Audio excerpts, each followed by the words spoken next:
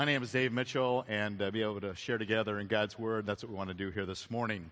And we're in this series called The Chronicles of the Kings, and we're talking about moving away from a half-hearted faith. And that's one of the struggles that I sometimes have, and maybe you do as well. But I was intrigued by something just to sort of set it up, that one of our own, that in fact could have been on that slide there, one of our own, Matthew Slater, that was in our preschool and our various ministries here at Calvary Church. He played for the world champion New England Patriots. And yes, didn't I say that they would win 2 weeks ago? And one of the things that's amazing about Matthew has been put on this platform that's just incredible, and his testimony has gone out. We showed a video here a couple of weeks ago, the day of the Super Bowl, of his testimony of what it means to believe in Jesus Christ. He won the Bart Starr Award. The Bart Starr Award is put out by Athletes in Action for the Christian character, the character of a player that is really exemplary in terms of how they play, as well as off the field and some of their private activities as well. So Matthew is one of those winners that was awarded that back there at the Super Bowl weekend. And so it reminded me of something from Bart Starr's days. Bart Starr, good character, played football, one of the greats that maybe some of you didn't get to see. I think I got to see him a little bit because I am of a certain age. And so it's great to be able to see these guys that continue to walk with the Lord and look to Him. Bart Starr talks about Vince Lombardi, one of the great coaches, I should say, that has ever coached the game. Just so famous and powerful in what he has done. Well, Bart Starr wrote this about his world champion Green Bay Packers. He says, under Coach Lombardi, he says, I wasn't mentally tough before I met Coach Lombardi. I hadn't reached the point where I refused to accept second best. He said, to win, you have to have a certain amount of mental toughness. Coach Lombardi gave me that. He taught me that you must have a flaming desire to win. It's got to dominate all your waking hours. It can't ever wane. It's got to glow in you all the time. You know, that's what you call about a wholehearted football player. He's all in, and there is nothing waning about it or wavering at all in his attempt to achieve the very best. That's for football. This morning, we're talking about something more important than football.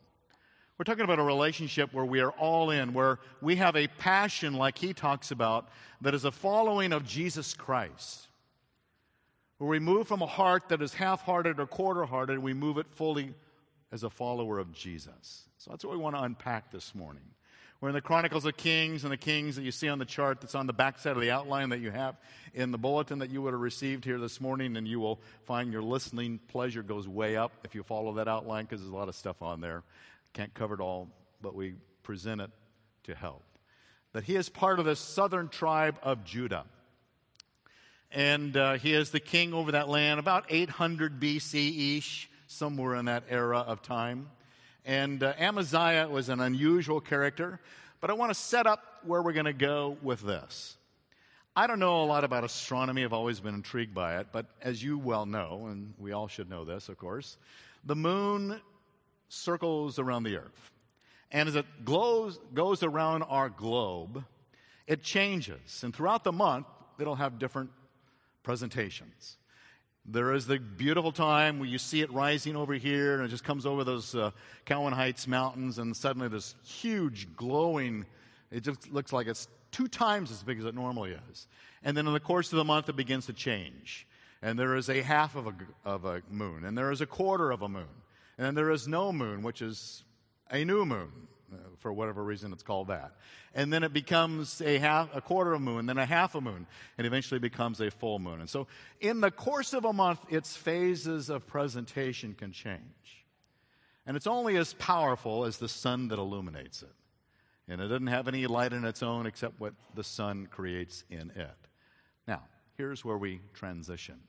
The challenge for a lot of us, and I'll say it for myself, is that I can be a lot like the moon in the course of a month. Where sometimes I'm wholeheartedly in. I mean, I am in, I am committed. There is nothing wavering or waning, as Bart Starr would say. It's glowing in me all the time, to whatever degree that would be. But in the course of a month, things change. people change. Circumstances change. Suddenly we're in this sense of downward spiral. It could be financially. It could be in terms of health. It could be relationships. Something happens to our daughters. Something disappointing happens in our daughters, and I'm never happy if they're not happy. And my heart can move from wholeheartedness to half-heartedness to even a quarter-heartedness in terms of my sense of that, God, you're in this thing. I'm going to trust you. And I'm beginning to think, no, I can't trust you, God, because if you were in this thing, you'd be already doing something about it. And there are things that happen in our church. And sometimes my heart is not wholehearted because I'll see experiences of people and disappointments in life and failures that come into marriages and spiritually walking away from what we thought was a commitment.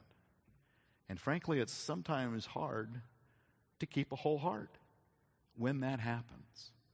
So I want to acknowledge that for me, and maybe for some of you, in the course of a month, like the moon, we can have this phase of presentation of being wholehearted, half-hearted, quarterly-hearted, or empty-hearted relationship. And I want to unpack that, because here's what God said about Amaziah. He is the chosen king for today.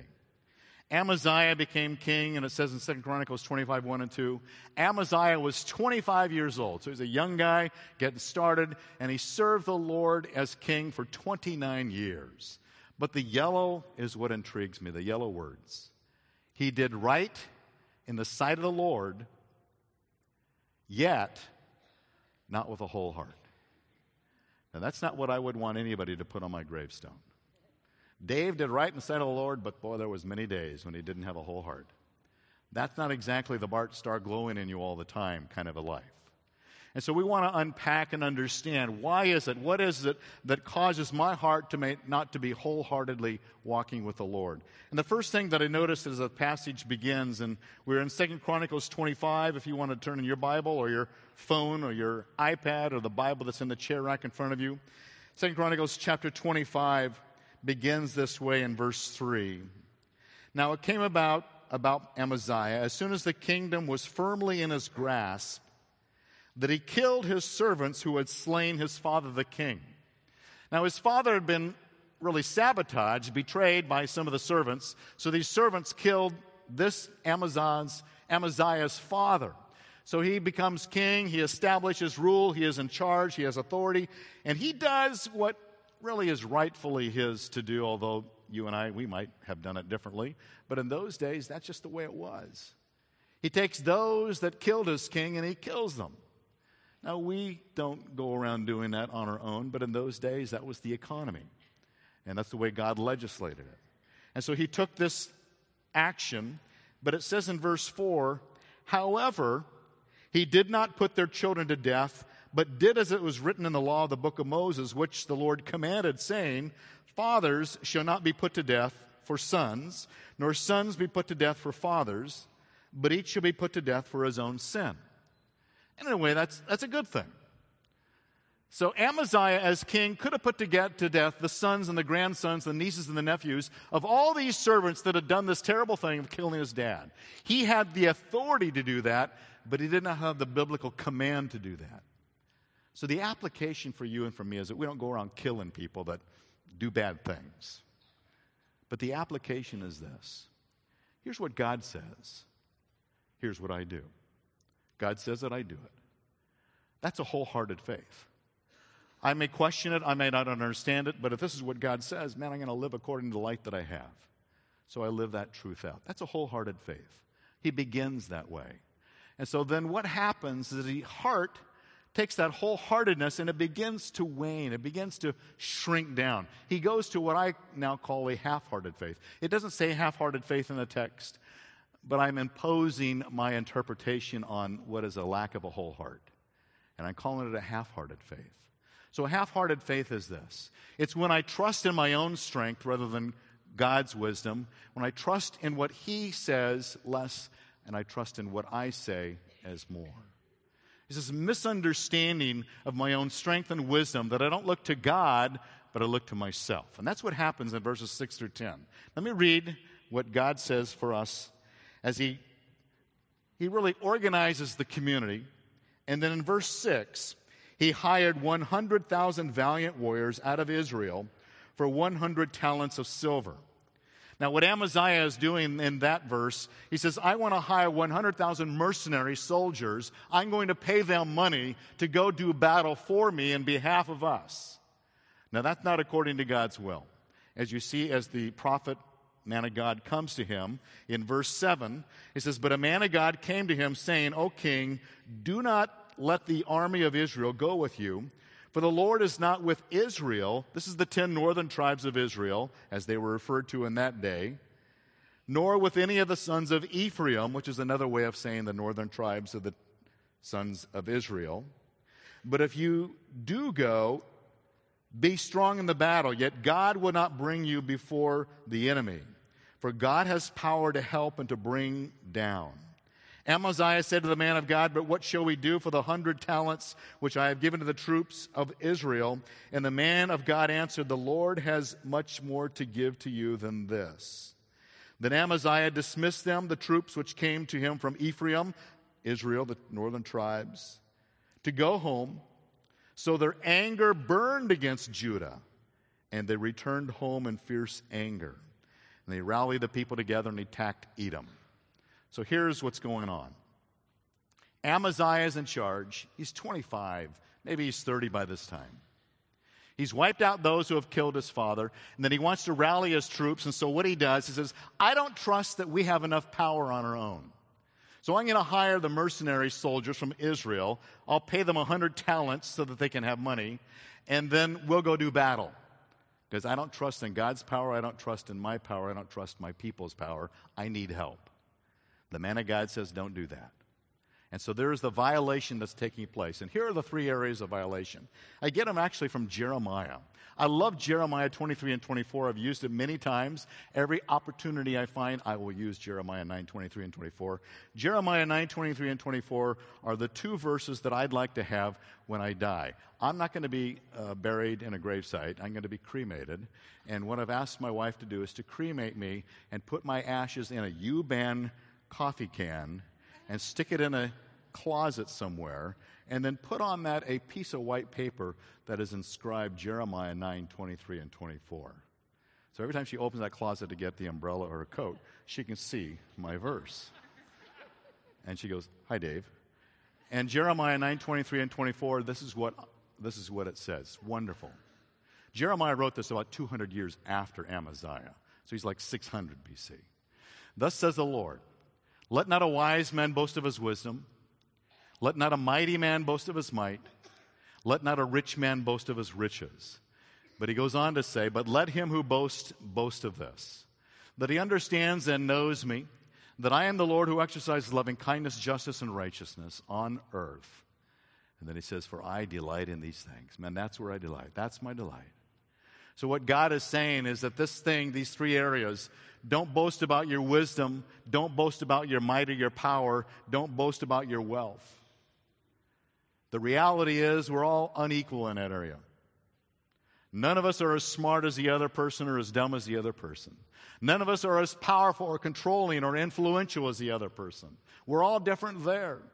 None of us are as wealthy as this person or that person. God distributes differences of wisdom, power, and wealth to all of us. We're all unequally in that, and that's okay. So I don't compare, I don't compete.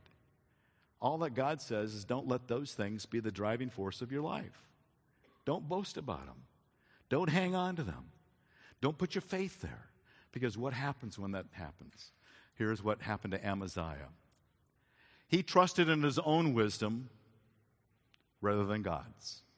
Because in verses 6 and 7, he went out there and he knew, that hiring 100,000 Israeli soldiers is not according to God's will. So he didn't listen to God. He did his own thing. Secondly, he relied upon his own power. So he conspires together with 100,000 mercenary Israeli soldiers so they can come in and do for him what he thought he couldn't do for himself because he's not good enough. So he relies upon this enemy power. They were essentially enemies, the northern tribes and the southern tribes. And so his power is not good enough. So he says, I need to bolster my own power, but he didn't think about God's power. And then finally, of the three, the wisdom, the power, and wealth, he pays these men 100 talents of silver. And then he says to this man of God, what am I going to do about all the money that I gave to the 100,000 soldiers? How do I get my money back? I've lost all this money. He's more concerned about the money that he's lost than the disobedience to God about hiring the mercenaries. And God says, that's the beginning of a heart that first of all began wholly for me, but then gets sliced and is a half-hearted faith that is saying, I don't think God has what I need to live for him. And God says, I want you to have a wholehearted faith. Now let me illustrate. This last week was Valentine's Day. You all remembered to whoever your sweetheart is to give them something, I'm sure. If you didn't, you better be at the marriage seminar this week. One of the things that I do for Joy, because it's easy, is go over to See's Candy. I can't buy gifts for Joy. I'd rather give her $1,000 and just go buy something. And because I don't have $1,000, I don't do that. But I always buy her a box of See's Candy because she loves See's Candy. I hate See's Candy. So she gets the whole thing. She doesn't have to worry about me snitching any on her. In fact, when I bought the See's Candy this last week, when I went over to See's over there in Tustin Marketplace, they give you a freebie, a little free thing of candy. And I took one bite out of it and threw it away. I thought, this is disgusting. How does anybody eat this? Because it had nuts. I hate nuts. I hate chocolate. I really hate dark chocolate. It's just like... And I know I have some friends out there. Thank you very much. So one of the things I did about her See's Candy, it was not exactly like this because I'm not kind of a flashy heart kind of a guy. But we got this because I wanted to illustrate that. Wouldn't it be great? What would you think if I bought Joy this beautiful heart? Let me go over here to Jeff McKee. I saw your pictures up there, Jeff. You haven't changed a bit. You look so terrific. So, Jeff, as I open this box of Russell Stover, what would you think if I gave Joy this box of chocolates? What do you see there? There's something missing. They are half gone. They're half empty. I don't know if you can see that or not. But how would Joy feel if I gave to her a half-eaten box of chocolates? And I said, Joy, I bought this chocolates and I started eating them, and I had as much as I really want, so I'll give you the leftovers of this. How would you feel if your sweetheart, your Valentine, gave you the leftovers after you've had your own fill? Would that be a wonderful thing, Jeff? You wouldn't do that to Kim. I know you wouldn't do that. No? All right. Has he ever done that, Kim? He might do that. Okay, thank you. I hope you're going to the marriage seminar this weekend. Right. Well, that's how sometimes I think maybe God looks at me. I've got so much time. I've got only so much money. And once I use my time, my money, and my energy for what I want, then I give God the rest. I'm all done, God. Here you go. Take my seconds, if you will, and enjoy it. And God says, I don't want a half-hearted faith. I want a wholehearted faith. I want 100% of you and all that you have. And so this would not be represented very well. Now I'm going to leave this out here. So would you just pass this around and all help yourselves and enjoy that, okay? What's interesting, see when you sit in the front,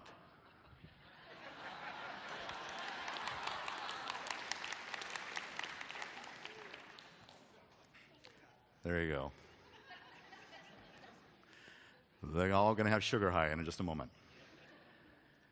It's interesting, when Joy and I at Valentine's Day, I got her a card and she got me a card. And what's fascinating is when I gave her the card that I got her, she looked at the card and says, I got you this card last year. I thought, oh my goodness. Because I thought I was so right, because it was a guy on a motorcycle with a little sidecar, and I love having you riding alongside me through life. I know. You have to be a motorcyclist to get them. And she gave me a card, and it was a motorcyclist on that as well. And I was riding in the back. So it's kind of interesting, which is a little bit better than what we used to do when money was short with us. We were a little tighter. One of the things that we would do on Valentine's Day is we'd go to the Hallmark store. And we walk there, all the sweet, Valentine cards are there. And I would choose out my card, and she would choose her card.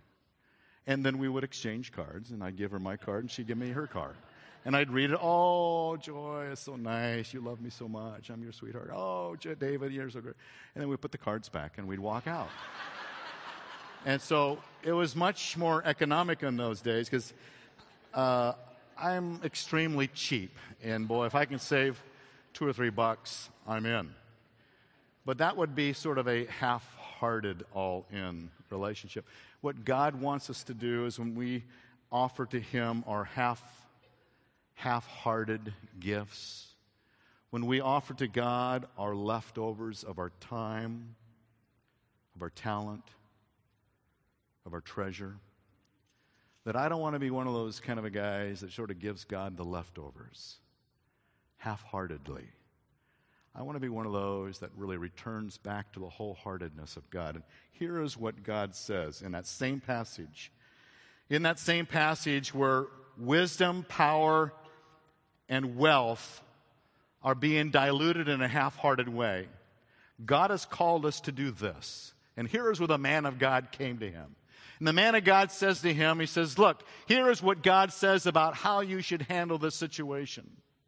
I don't want you going off on your own human wisdom where you haven't sought the godly counsel of others and God's word to guide you in this matter.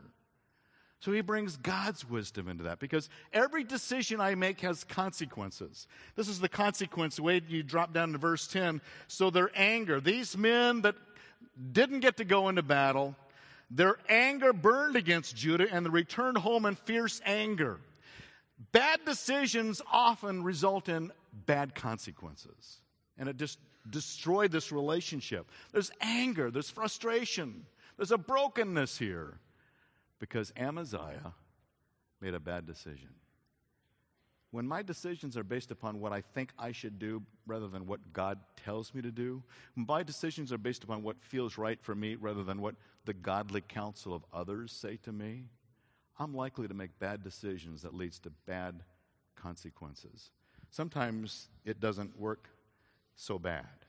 I got an email a while ago, and I'm going to share it with you. Some of you may have remembered this, but I thought it fits so well, and I wanted you to hear. There's a friend of ours, Joy's and mine, that we went to college together. Her name is Charlotte, and Joy and Charlotte still hang out to this day. We went to Westmont College way back in 6, 7 years ago, something like that. A little longer than that.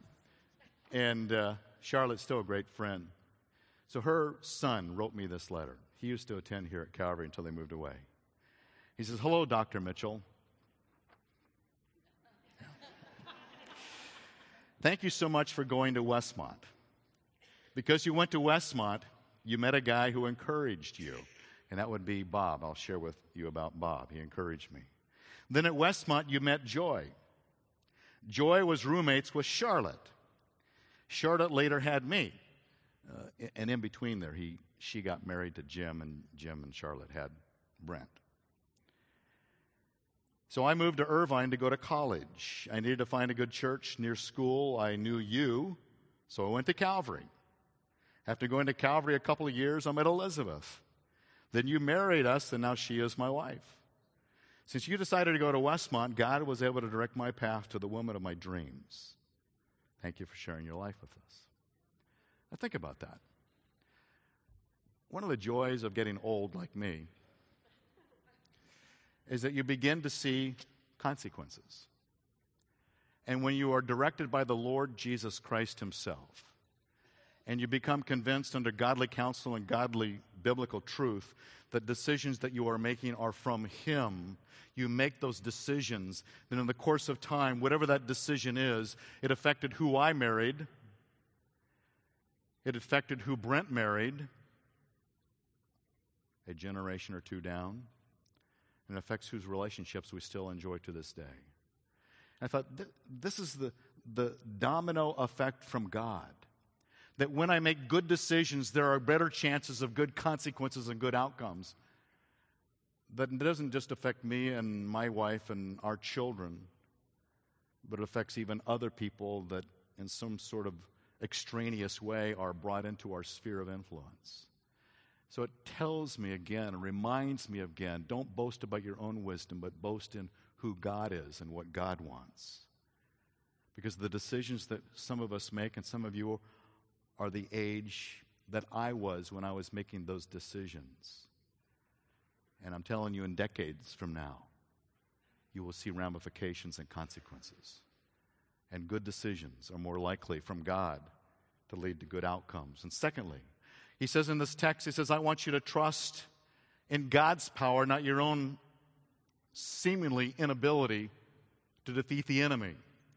So the man of God comes and says, I've got God on your side. He has power to help you. He says to him this in verse 8, but if you do go, do it. Be strong in the battle. Yet God will bring you down before the enemy because he had sacrificed his power for God's. But then he says, for God has power to help and to bring down. God has power. God wants to come alongside and show himself that when you think you're unable, that God comes along and gives you capacity. God loves that. You know, Brent, the reason I wanted to bring him up. Brent and Elizabeth had 2 children. They live in another city now, but we still stay in touch. So Brent and Elizabeth at that point told us about their little 6-year-old boy, and they had a little infant. Now, Elizabeth is in the medical field. She's a PA, so she knows a lot about medicine and doctoring and things like that. Well, when she was changing the diapers and the little infant tumbled off the little table and bumped his head and his body. So this little guy starts crying. He cries for an hour. Finally, Elizabeth says, I've done everything that I know what to do. I need to run him to the ER. Let's have him checked out. And so as she's packing up the baby to get in the car, Brent's there with a 6-year-old. And Brent stops and says, we need to pray. Let's pray. So he brings his little boy over there and they pray for a little younger brother that God would care for him. So Elizabeth gets in the car, packs it up, heads to the hospital, pulls into the parking lot of the ER. And as she pulls into the parking lot of the ER, the little baby stops crying and seems to be fine. So she checks him out again and thinks, I think I can handle this at home. So she turns around and heads back home. So she's walking in the door with the little baby, fine, happy, doing fine. And the little 6-year-old says, did the doctor fix the baby? She says, no. We got into the parking lot and I didn't even need to take him inside. He was okay without going to the doctor. And the little 6-year-old says, wow, you mean God did it all by himself? I thought, that's a wholehearted faith. The little 6-year-old teaches me that sometimes it's good to go to the doctor and go to the ER. We're not saying that. But there are many times when no matter what, even in the ER, that God is there to help. That God's power wants to reveal himself to us. And so that's why I love this quote of Alan Redpath, and I put it in the email that I send out every week, and I know that probably all of you have already read this. But in case one of you didn't, Alan Redpath said this to a young woman whose husband had left her. She was devastated. And in that midst, she's losing heart. But he writes, there is nothing, no circumstance, no trouble, no testing that can ever touch me until first of all it has gone past God and past Christ, right through to me. If it has come that far, it has come with a great purpose, which I may not understand at that moment.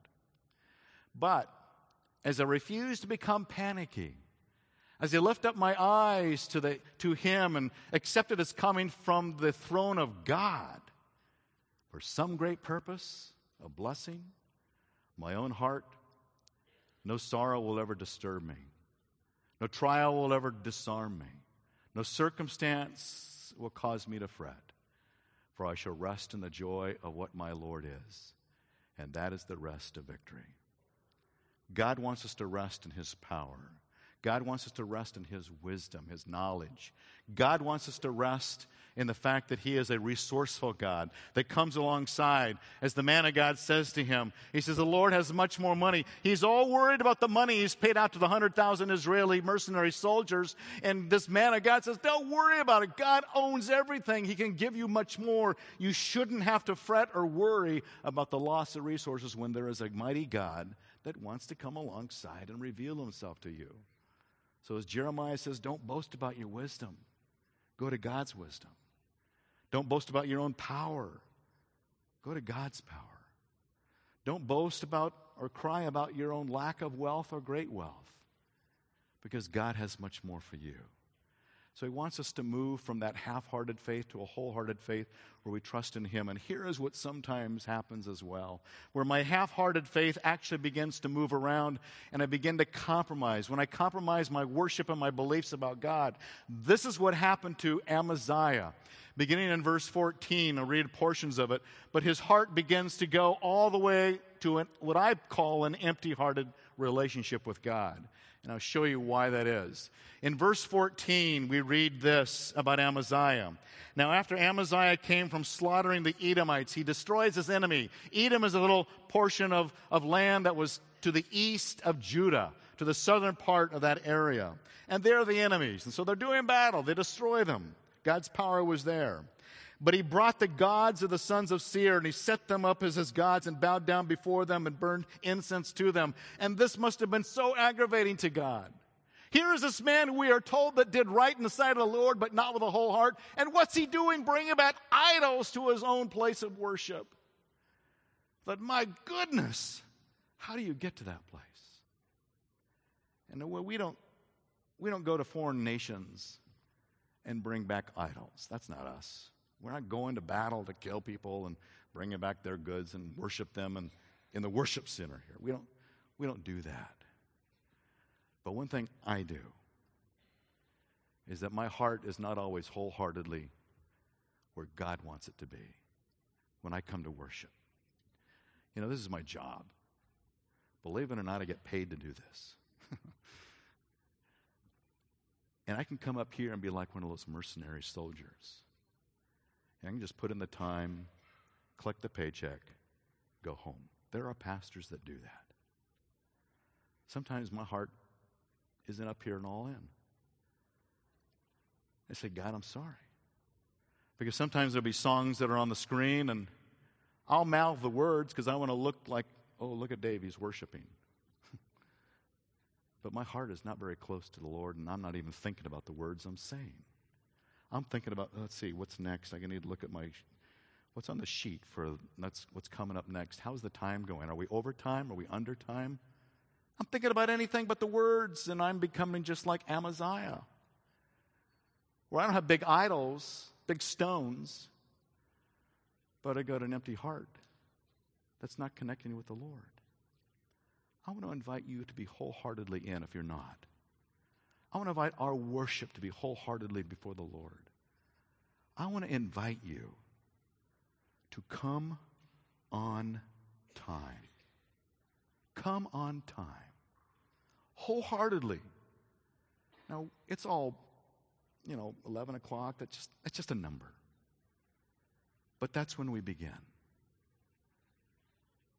And it's hard for me to worship the Lord if I come in halfway with a half a heart. I need prep time. I need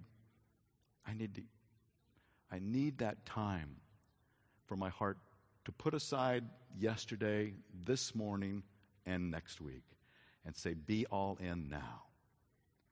So I invite you, prepare your hearts. I know there's a lot of things, kids, nursery, finding rooms, I get it. But I just invite us to be wholeheartedly on time, wholeheartedly in the moment. When we're here, we're all in, we're thinking, we're worshiping, and I may be just preaching to myself right now. And I hope I am.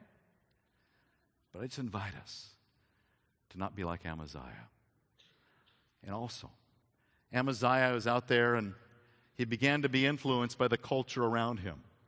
The text in verse 15 says, "Why have you sought the gods of the people who have not delivered their own people from your hand?" So he starts going to the Edomites for what he believes in. Why are you going to those people whose God has not helped them? They can't be helped by their God because there is no God. So he begins to import the belief system of the Edomites into his own belief system. And God says, I don't want you to surrender what biblical truth is all about. I don't want you to surrender who I am as a mighty God. I don't want you to be influenced by the cultural values that wants to dilute the values of biblical truth. I don't want you to be selling out to the ways of the world, because the world is always going to blow against the truth of God's word. There will always be that influence. So I invite us to be wholeheartedly around biblical truth that increasingly feels like a minority viewpoint and can be easily maligned in certain areas of that Scripture. And we see it. But I invite you to be steadfast, not half-heartedly, not quarter-heartedly, not empty-heartedly, where I surrender to what the world is saying about to what God says. And then finally, I need to have this heart that really is fully realizing that God's word helps me. And God uses people to help me. In verse 16, as this man of God, this prophet, was speaking to the king says, "Have we appointed you a royal counselor? Stop! Why should you be struck down?" Then the prophet stopped and said, "I know that God has planned to destroy you because you have done this and you have not listened to my counsel." God brings godly people to our lives to help us to be who God wants us to be. And I need to listen to godly counsel. There are marriages, there are relationships that are going sideways because of refusal to admit the truth and to receive God's truth. God wants us to walk with Him. Let me tell you, one of the things I've learned when I was at Westmont, speaking of Westmont earlier, I was living for the Lord with a half a heart, if even that.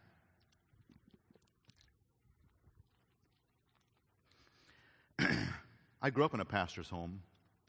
The first third of my life was like quarter to a half a heart. You know, like the phases of the moon, I just kind of would bounce, and I wasn't all in. And I was living at Westmont in Armington Hall. One of my friends, his name is Bob, came alongside me. I was thinking about this because we were sharing this last Sunday night in our life group. And Bob took me to Jack and Jill restaurant. Jack and Jill was a little dive outside of Westmont where they had wonderful hamburgers. You'd drive by it and think, why would anybody want to eat there? Well, that's where we ate. And then Bob sat me down. He says, "Dave, your spiritual life is a mess." I said, "Well, thank you, Bob. You're sitting on a fence. I think that you either should get on one side with God or get on the other side and just go do your own thing. But quit trying to have it both ways. Quit being a hypocrite. Quit on the outside looking like you're walking with Jesus, but on the inside, you're just not there." And I had a half-hearted faith. Half of my heart would occasionally be with the Lord, and I'd read Scripture. And when I have the half of the heart, I could care less about Scripture. I never went to church on Sundays in Westmont. I never went to church on Sundays.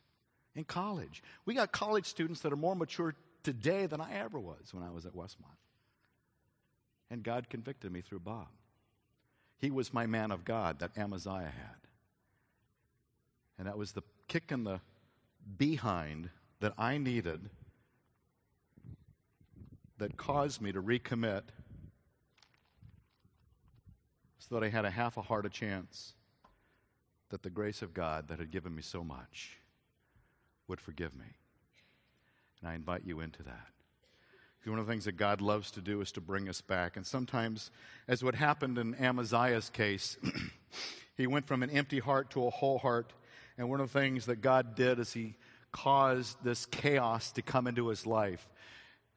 He caused corrective discipline to come to Amaziah. Sometimes God uses circumstances to bring him back.